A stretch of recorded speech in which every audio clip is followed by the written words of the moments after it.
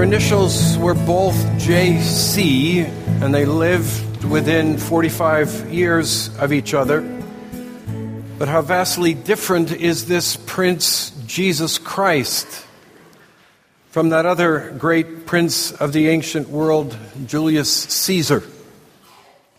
Jesus, a low-income carpenter, an itinerant preacher, comes riding into Jerusalem on a donkey. That's code in ancient politics for coming to make peace, not war. He arrives less than a week before his gruesome execution. Julius Caesar, on the other hand, has risen to power as a great military soldier. He comes, whenever he came, on a steed, the splendid and impressive war horse. In a great civil war, he defeated a man who had once been his ally, the Roman general Pompey, and chased him all the way to Egypt.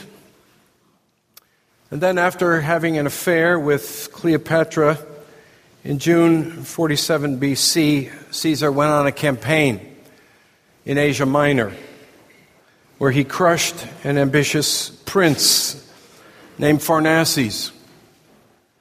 Caesar memorialized that particular victory in the now famous inscription, "I came, I saw, I conquered." A year later, the Roman Senate conferred upon Caesar the title dictator for 10 years.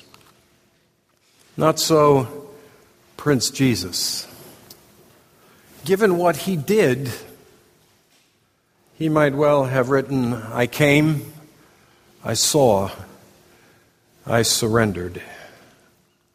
In a few minutes, we are going to finish the story in the song that we started before, recalling the fickle crowd's insistence that Pontius Pilate release a political terrorist who had committed murder rather than release Jesus. We're going to sing this in stanza 5.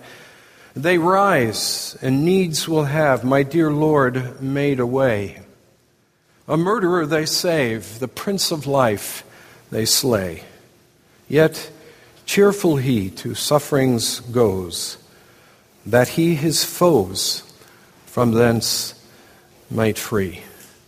Jesus goes without a fight to his death in order to free from captivity his foes, his enemies. Now, that is not how the great power brokers of the world get places or rally the masses and the armies behind them. That is not how they win. Whether 1st century BC Rome or 21st century AD in 2016 America, the political orders of the world do not gain their victories by surrender, but by conquest. In the kingdom of God, however, the truly decisive victory was gained by surrender. What makes the world turn is power exercised in conquest. And it doesn't really matter whether we are talking about military weapons or terror or political machinations and propaganda or even votes. In all of them, conquest is the name of the game. Now, what makes the kingdom of God turn is also power. But, and it's a paradox, it is the power of surrender. On the Tuesday after Jesus rode into Jerusalem to these great shouts of Hosanna and the waving of palm branches, Jesus told a parable, a story made up to illustrate something that's true. It's in the 12th chapter of Mark, beginning at verse 1. It's inside your bulletin on one of the sides of the insert there. It is a dramatic moment, actually, when Jesus tells this parable. It is a moment of real confrontation between Jewish Jesus and the Jewish clergy, the religious establishment of Jerusalem. As you read through Mark's gospel, you are struck by what must have been a very painful loneliness in Jesus. Some of you are battling, even right now, an intense time of loneliness in your life. Jesus is without sympathy and understanding from others. He is very much alone as he goes down, further down the deep descent toward the awful abyss that was the cross, the horrific instrument of his torture and death. Just a bit before this, in Mark, in chapter 11, the religious authorities, that is, the chief priests and teachers of the law, they tried to trip Jesus up by exposing the fact that he had no official church authority, which is true. And that upset them because he was doing outrageous things like throwing the currency exchange guys out of the temple. But Jesus turned their attempt right back on them, and he posed a trick question to them. They couldn't answer it. They were hamstrung and reduced to silence. And then Jesus tells them this parable in order to confront them with the magnitude of the monstrous crime they are about to commit in putting him to death. Beginning at verse 1 here, and he, that is Jesus, began to speak to them in parables. A man planted a vineyard and put a fence around it and dug a pit for the winepress and built a tower. Now, what Jesus seems to be doing here is taking up the parable that God once gave to his people through the prophet Isaiah. Listen to Isaiah 5. Let me sing for my beloved my song concerning his vineyard. My beloved had a vineyard on a very fertile hill. He dug it and cleared it of stones and planted it with choice vines. He built a watchtower in the midst of it and hewed out a wine vat in it. And he looked for it to yield good grapes, but it yielded only wild and poor grapes. Now, in Isaiah's parable, it's the whole vineyard that's the problem. It produces only wild, small, decrepit fruit. The whole nation of Israel, in other words, has been unfaithful to God. Now, Jesus takes up that parable, but in Mark chapter 12, he changes it a bit. Now it's the keepers of the vineyard who are at fault. That is, the religious leaders in Jesus' day, rather. Mark 12, verse 1, just compressed a bit. A man planted a vineyard and leased it to tenants and went into another country. Now, we don't have time to do justice this morning to something, but there is a theme right here that is terribly important. Jesus presupposes it. It's what would later come to be called the doctrine of the Deus absconditus, the God who absconds, who hides himself. Ever since our first parents sinned, there is a real and profound sense in which God has withdrawn. Don't we live daily with this sense that God has gone off into another country? Our hearts ache. So keenly sometimes do we feel his absence. We find ourselves longing for, we find ourselves pining for the time when he will return. Heaven will come down. The city of Jerusalem comes down, we read in Revelation 21. And heaven and earth are then reunited, and then it says, and the dwelling of God will be with man. All the redeemed daughters and sons of Adam, and it will be forever. Now, it's true that in the here and now we are not left utterly alone. But on the far side of the fall and the short side of glory, which is exactly where we live, God comes to us through intermediaries, almost all the time.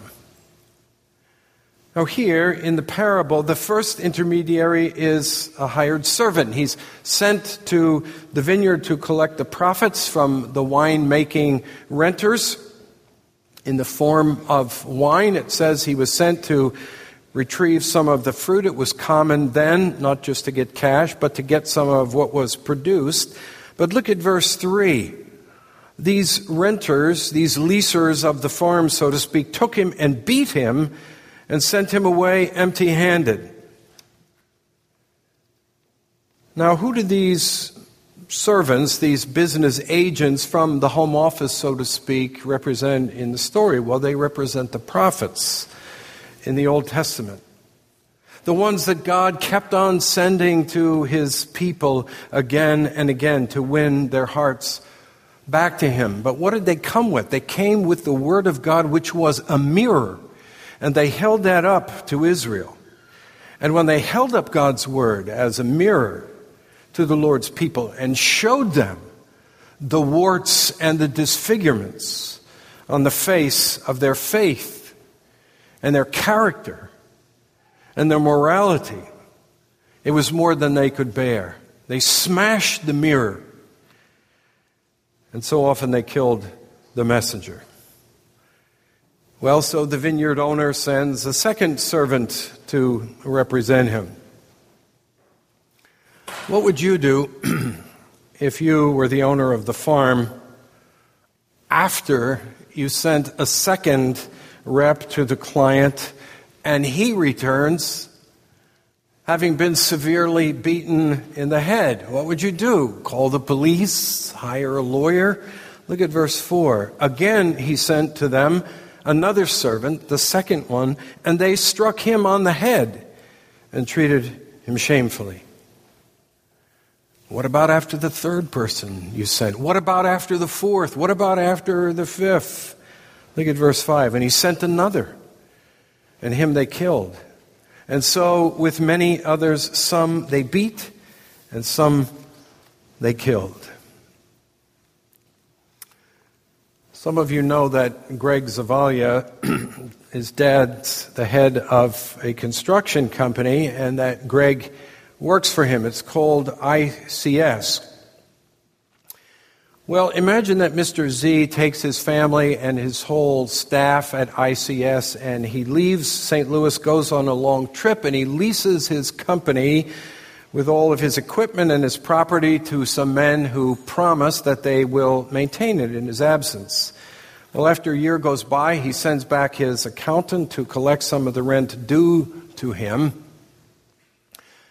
Don't be impertinent and ask, well, why does he have to send somebody back? Can't he just do an EFT, an electronic funds transfer? They couldn't do that for some reason.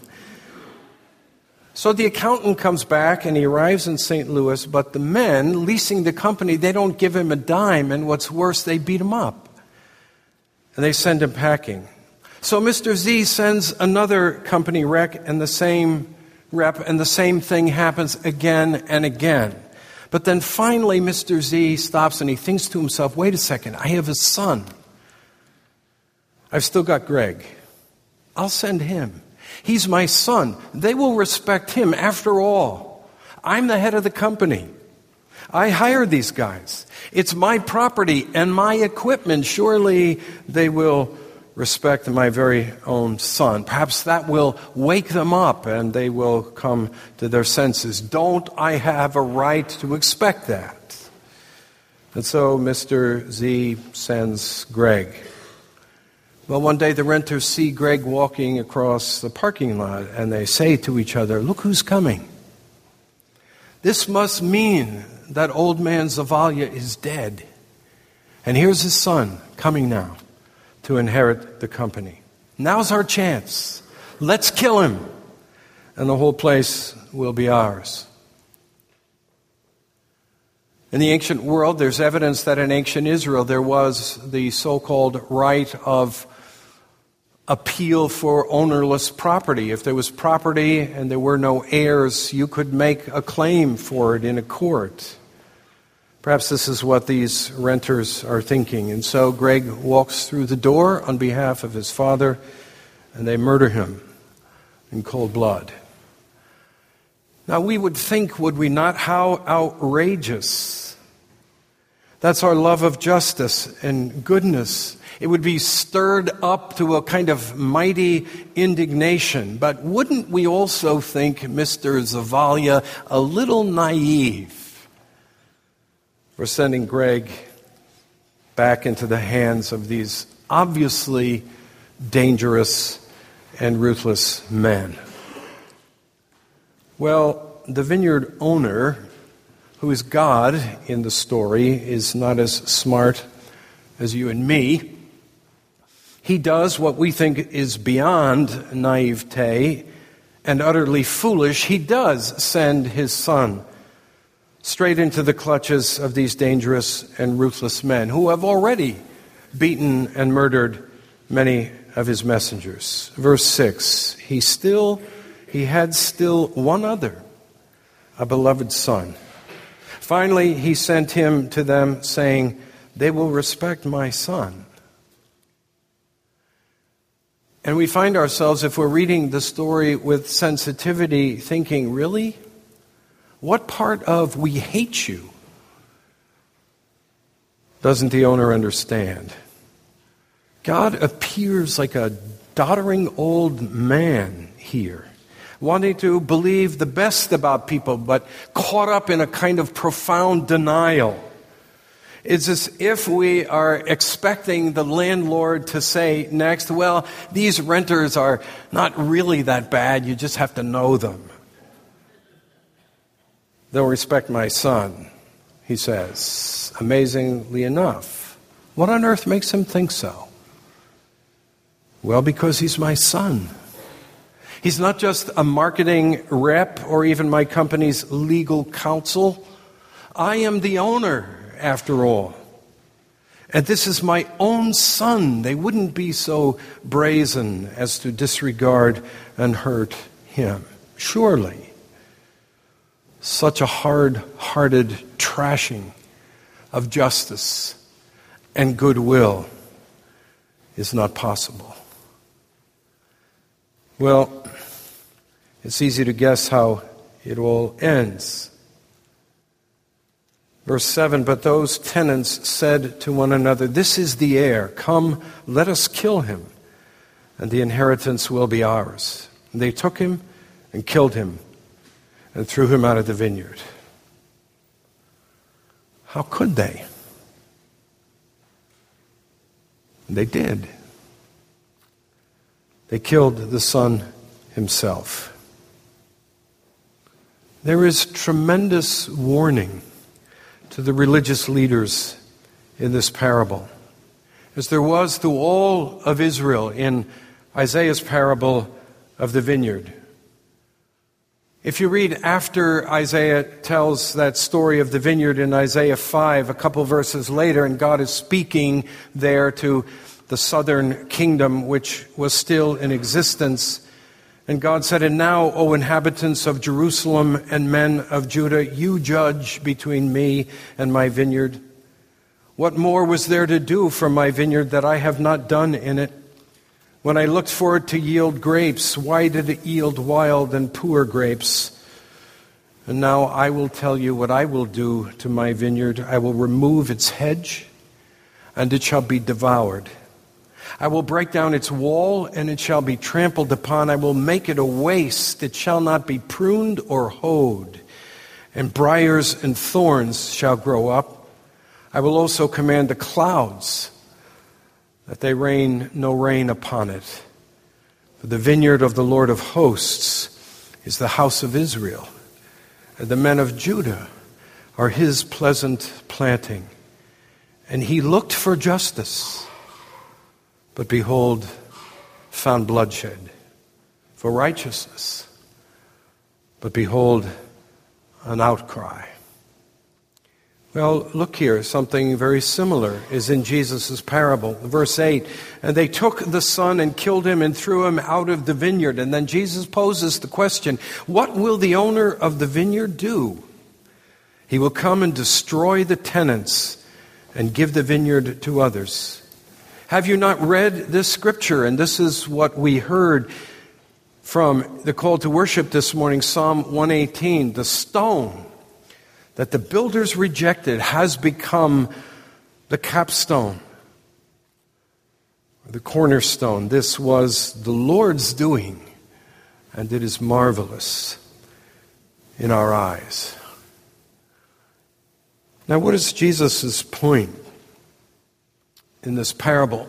It is not only the outrageousness of their defiance against God, these religious leaders, but he is also stressing the utter and absolute folly of the tenant farmers who think that by violence and coercion they can wrestle the whole vineyard out of the hands of the owner and get away with it. Jesus told this story, Mark tells us a little bit before, in the temple precincts. Quote, to the chief priests and the scribes and the elders who approached him and challenged him. And they got it big time that this story was for them. That Jesus was painting a bullseye, as it were, right on their foreheads. And so we read in verse 12, and they were seeking to arrest Jesus, but feared the people, for they perceived that he had told the parable against them. Good guess. So they left him and went away. Be warned, Jesus insinuates. If you think that by killing me, you can thwart my Father's purpose to claim his kingdom, it will never happen. Now, it's easy, I think, to be on the side of Jesus as he tells this story, to see how manifestly stupid it was for these tenants to think that just because the landlord had gone away, he was powerless to claim what was rightfully his. Or the way they just assumed that because he hadn't come back, he must be dead.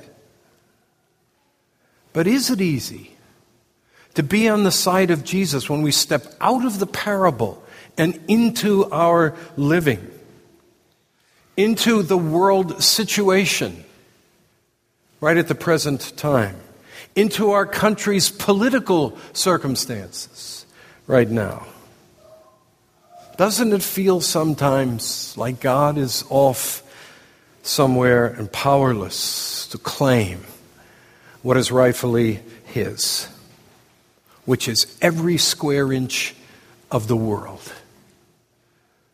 As one Dutch Christian famously put it. And is it easy, really, to fathom the behavior of the landlord in this story? How he risks the well-being of his son. He just hands him over. It seems so naive to us. He hands him over to profound danger, to be misused and maybe even killed.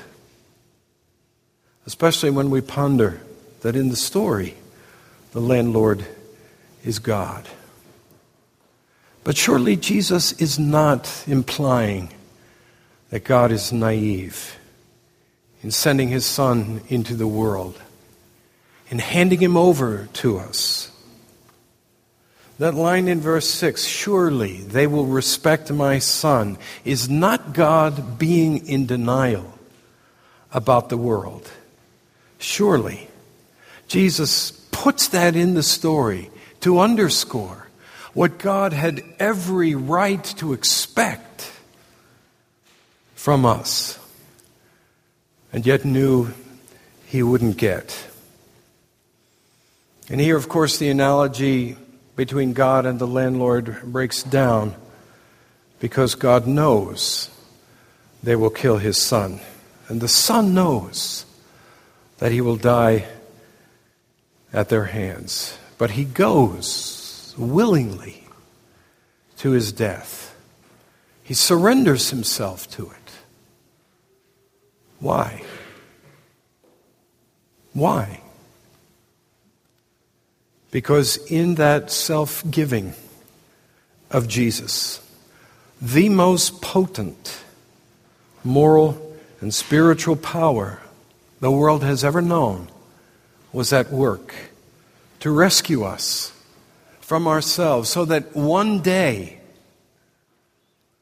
what would bleed out of the children of Adam and be gone forever is that instinct that we fight, every child of Adam fights every day, that self-centered instinct to subdue, to conquer, to overpower, and use other persons.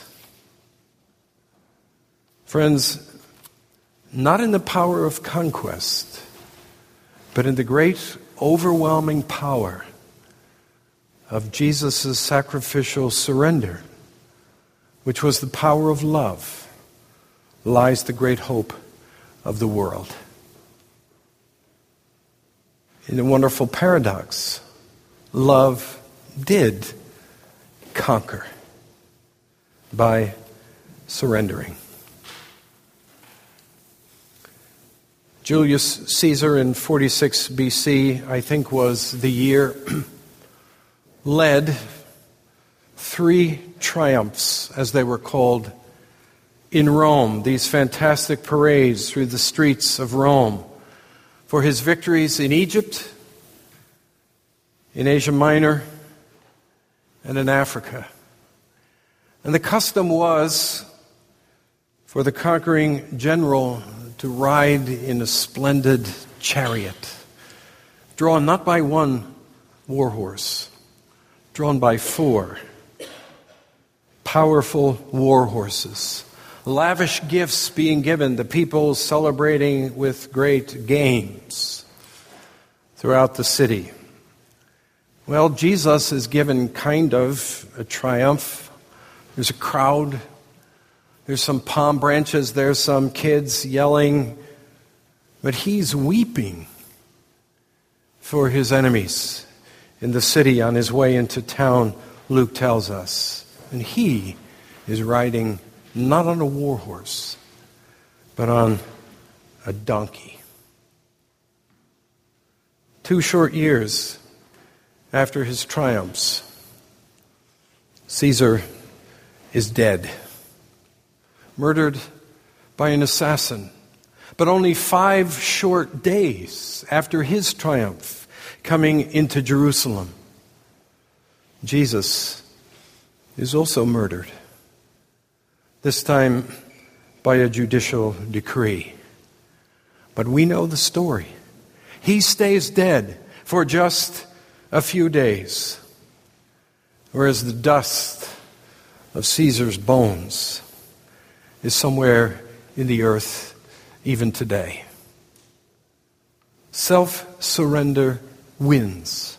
Love conquers. In the death of the Son, the very thing that the prince of darkness thought he could use to rob God, our guilt is forever covered. And we are free people if our trust is in Christ. Love conquers because God conquers. And God is love. Now, does this mean that all political order in the world is of the devil and that we should withdraw from it because it involves, to such a large degree, the power of conquest? It does that even according to Romans 13. And the answer, of course, is not at all. Political order is a ministry established by God, and it is therefore honorable. And we should, in fact, be engaged in it. But friends, never forget what it is. Temporary and very much reliant on fear and self-interest. It is a ministry of restraint and reward, but it is something merely propped up by God for a time now to maintain order and peace. We have no reason to think that our political structures have any place in the powers of the age to come, as the writer to the Hebrews puts it. That's why the psalmist warns, and you can see it on the front of your bulletin, in Psalm 146, do not put your trust in presidents. Princes, fair enough. We don't live under princes anymore. In human beings who cannot save. It doesn't mean withdraw and do not be involved. It says do not put a kind of final and ultimate trust in them. They are human beings who cannot save. When their spirit departs, they return to the ground on that very day. Their plans come to nothing. On the contrary, blessed are those whose help is the God of Jacob, whose hope is in the Lord their God. But Prince Jesus, yes, it's true, like every other prince who has ever lived and will live, he died. But on the third day he was raised to the power of an indestructible life. His kingdom is forever. Well, all the kingdoms of this world have already begun to pass away, even the ones freshly rising. Jesus came from His Majesty in heaven. He saw our great need and the pain of the world. He surrendered to evil men and to the will of His Father in heaven, who used those evil men to win us back by the atoning death of His Son and by His spectacular resurrection. All because both the Father and the Son loved us. Prince Christ is the one we must set our eyes on now, where we are in the spring of 2016. He is the one we must keep our eyes on, even as we go forward.